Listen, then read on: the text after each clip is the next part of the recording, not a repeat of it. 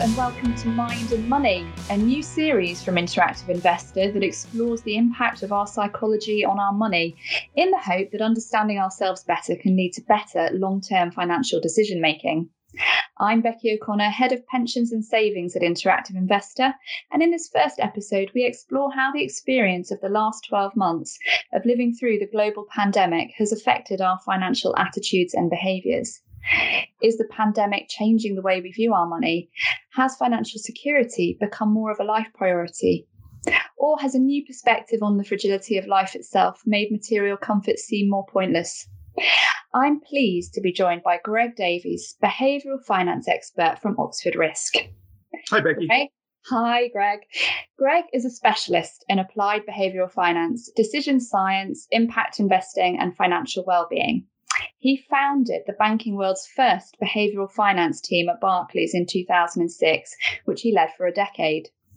In 2017, he joined Oxford Risk to lead the development of behavioural decision support software to help people make the best possible financial decisions.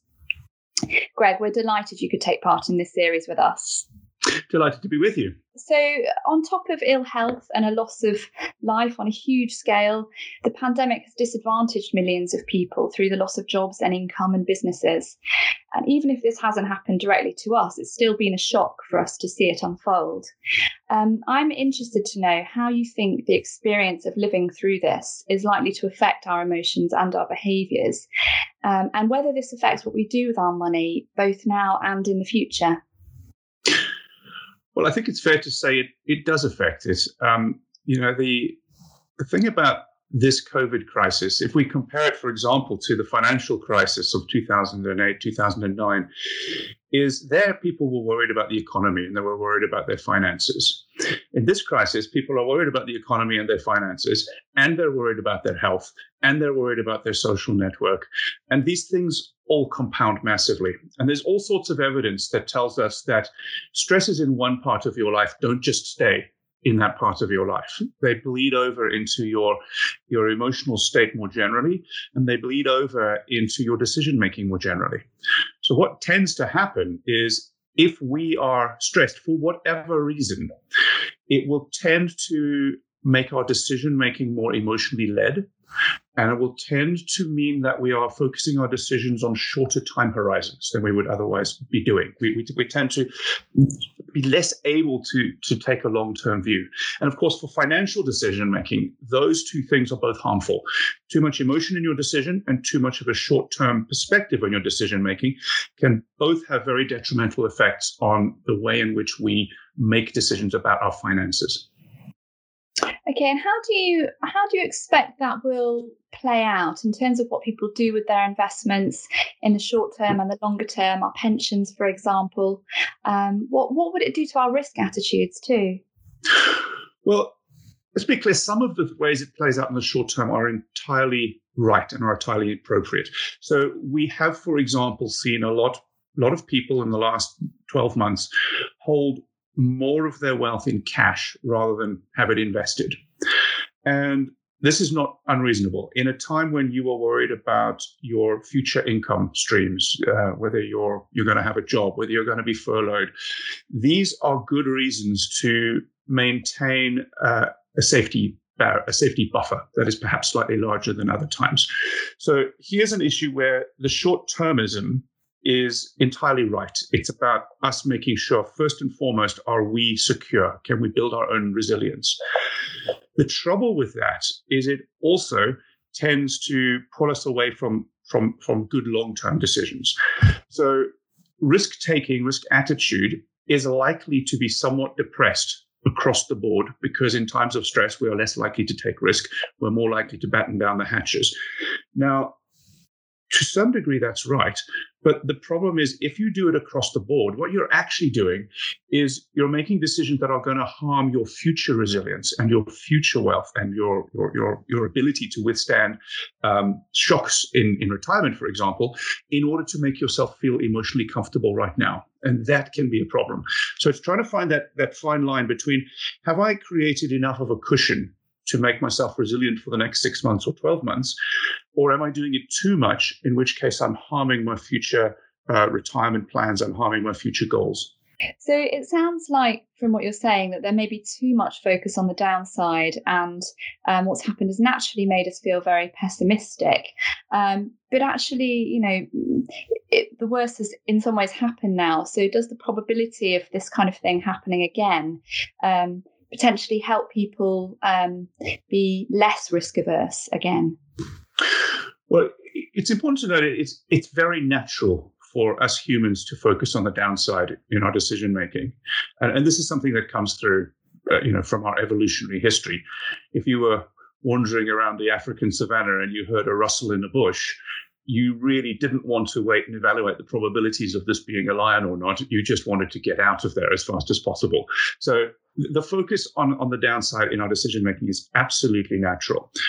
But the issue here is that it can come to dominate. There's a wonderful phrase from Daniel Kahneman. He's the father of behavioral economics, won the Nobel Prize for economics in 2002, which is a neat trick since he was actually a psychologist and not an economist. But he has a phrase in his book, Thinking Fast and Slow. He says, "Nothing in life is as important as you think it is while you're thinking about it. The mere fact that something is dominating our emotions and dominating our minds mean that we are likely to be placing too much emphasis on that in our decision making." And I think that is quite liberating once you realize it, because it means that we can be in a situation of fear, we can be in a situation of anxiety, but we can still realize that our mind is likely to be causing us to pay too much attention to it, and we can step back from that. Now, whether or not we're able to assess the probabilities of this happening again or something else happening again, it doesn't matter too much whether we've got that accurate. What matters is that we're able in our decision making to perhaps step back and think about things in the broader context and in the longer term context. And in investing, we see this again and again and again. A drop in the markets that feels utterly catastrophic to us in the month it happens, when you look back on that 3, 4, 5 years later, just looks like a blip. And that is true of the entire history of investing. And so we need to just be very cautious about not paying too much attention, having these knee-jerk responses to negative things when they happen.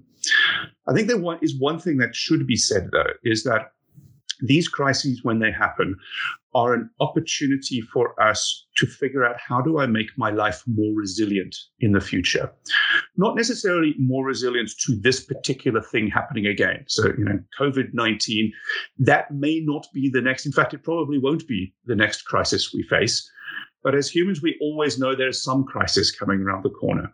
And what we should be taking away from this is, how do I start to structure my life and structure my finances in order to give myself the resilience to cope with whatever it is the world is going to throw at me?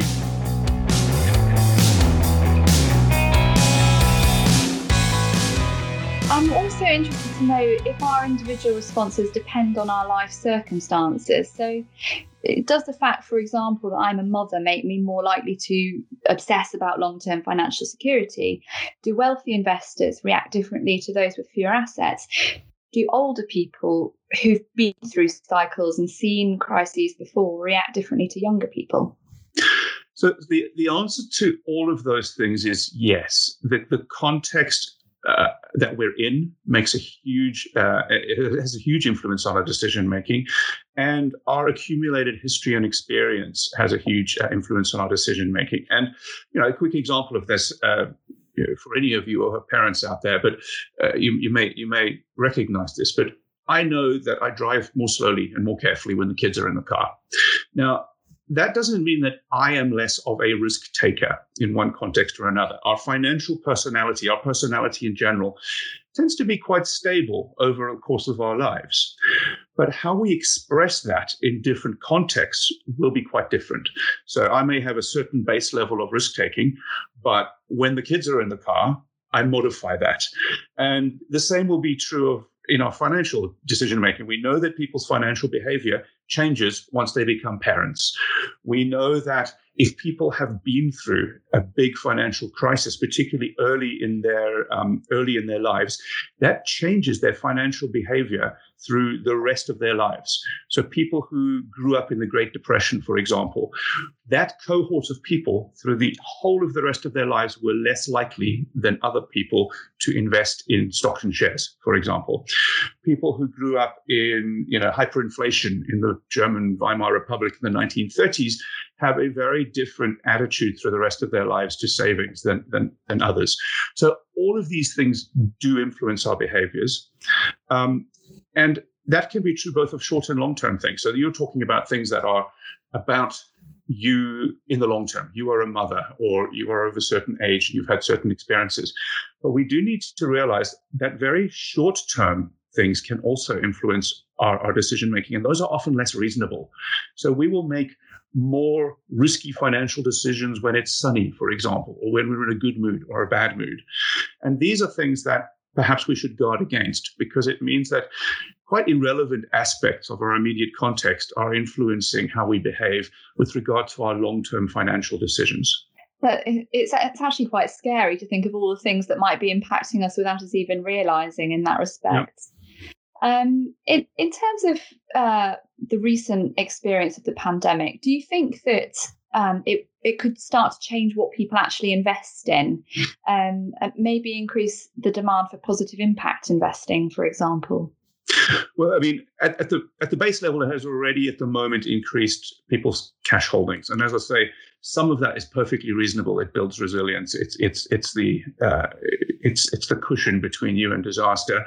Some of it actually might reflect, for people who are actually reasonably comfortably off, what they're doing is they're using this as an excuse to pull away from something that feels uncomfortable. The impact investing thing is very interesting, because at the beginning of 2019, before COVID hit, there was a huge surge in social investing, impact investing, responsible investing. And then the COVID narrative took over and it all went quiet for a while. And those of us who are interested in that space were watching and thinking, is that going to be the death knell of impact investing? Everyone's now focused on COVID. It's all going to die out. And it didn't happen.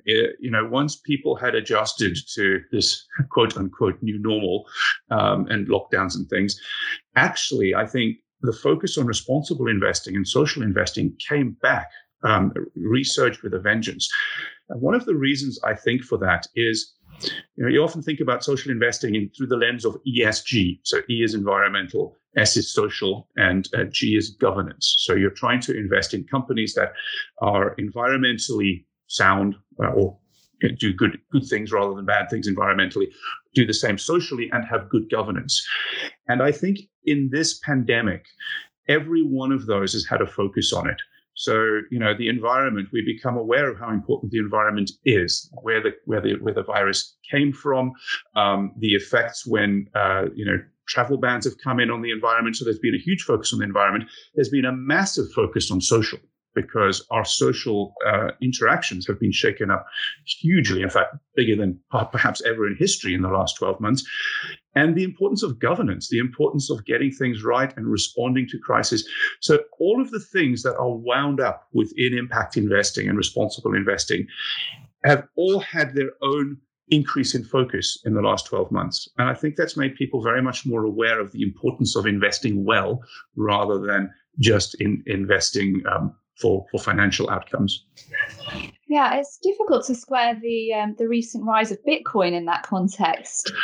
Well, one of the things that people do when they're under stress is, as I said, your emotional time horizon becomes shorter. So you start to focus on what is doing well now. And also, when you're under stress, people gravitate more towards stories than numbers. They gravitate towards narratives, because as humans, nobody buys a risk-return trade-off. You buy the story of the investment, and you buy the narrative.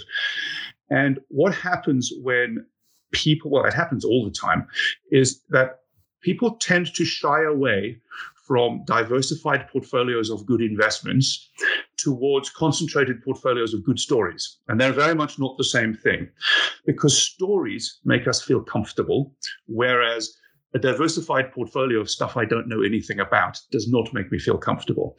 And so particularly when we're under stress, we start to grab at the things that are familiar, the things that we're reading about a lot, the things that people are telling convincing stories. And some of that will come out as people grabbing onto things like Bitcoin that are going up, that are getting a lot of media attention. There's a very short-term narrative about it. And what people are doing is effectively reaching for comfortable narratives because they're stressed and because their time horizons have shortened. Well, it makes sense when you explain it in that way, for sure.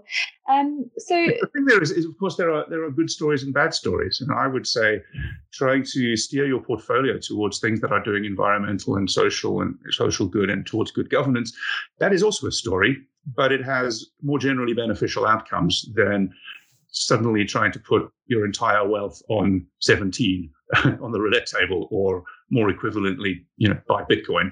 So do you think that any of the lessons that we may or may not have learned from this, right, because we're talking about lessons that we might have learned or might not, or any of the behaviour changes that we've seen, do you think that they will be lasting? Or do you think that we're just gonna forget all about this? It's all going to be reversed as soon as we come out, the vaccine's widespread, party times?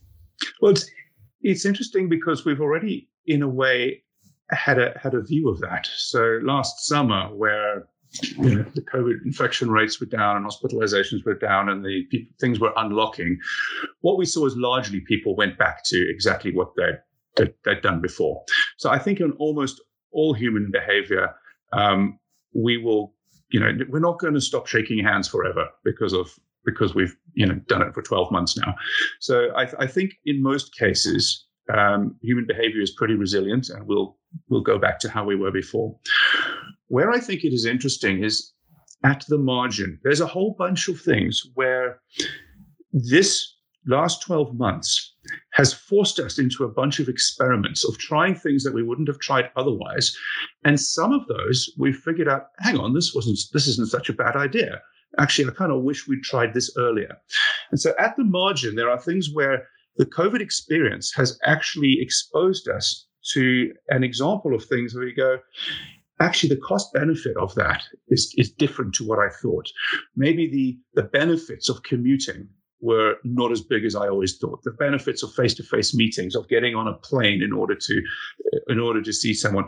These are the things where I think the last year or so has actually changed our perceptions. And it's not going to mean that people stop doing it and won't go back to some degree to what they've done before. But at the margin, there's a whole class of things where people are going to do less of things they've done before. Going into offices, commuting, traveling, all of that sort of stuff. I think there are going to be permanent changes, but there are going to be changes at the margin. It's not going to be suddenly people did this before and they will never do that again. It's going to be people did this to this extent before, and forevermore they're going to be doing it somewhat less. So for those who have, for instance, been investing more or up their regular contributions into their ISA or their pension, do you expect that they would want to continue doing that, or will it be kind of back to spending again and minimum? Well, yeah, I mean, my fear there is it would be back to spending again. One of the things that COVID has forced on us is, and some of it is good and some of it is bad, but it is certainly forced on us.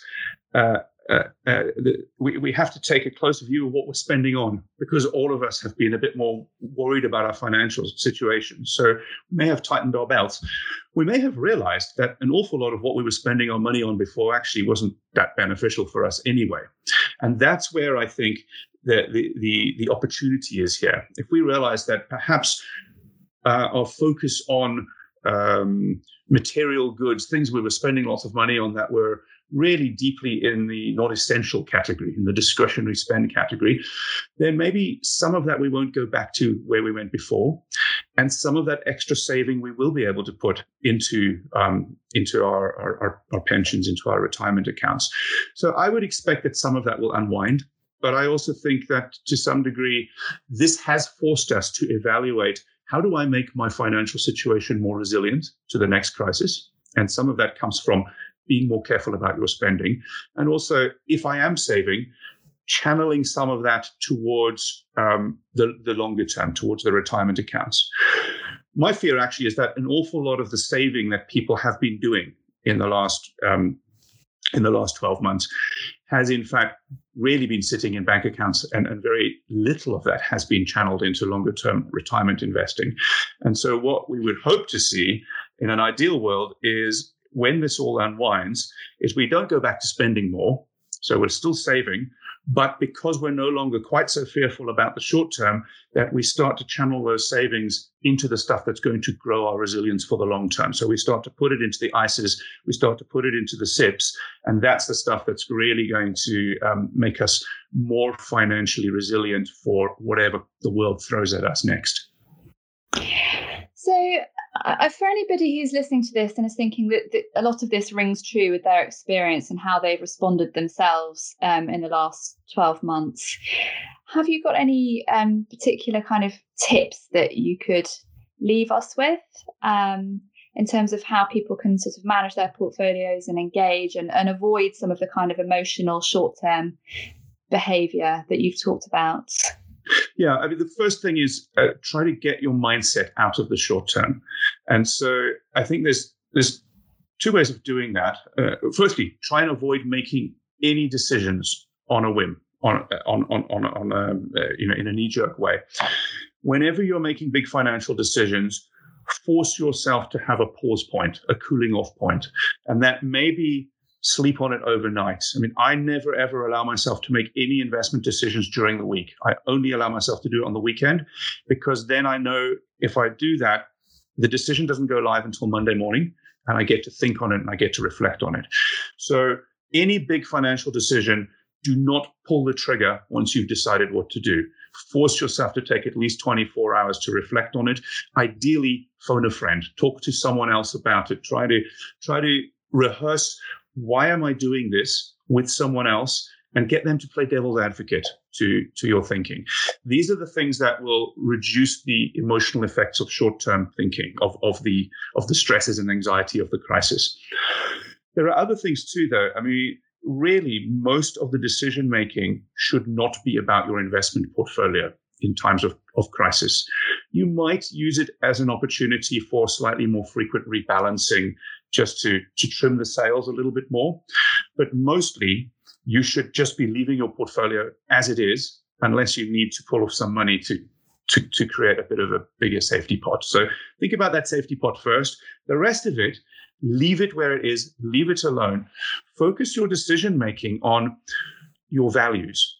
What are the financial behaviors that I have been doing over the last 5 years that maybe the last 12 months has taught me I don't need anymore?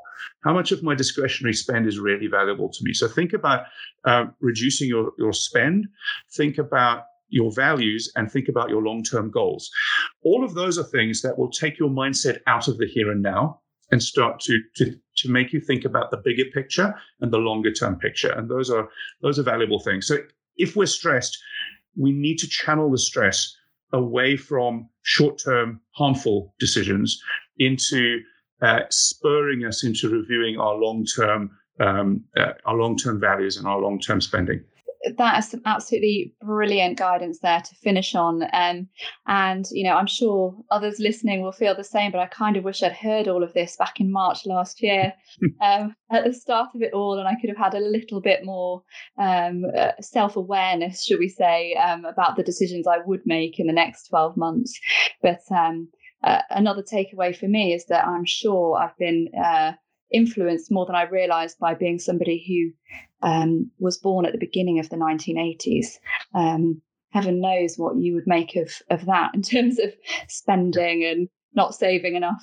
But thanks so much, Greg. That was really, really useful insight. And look forward to talking to you again soon. We'll be back again next month.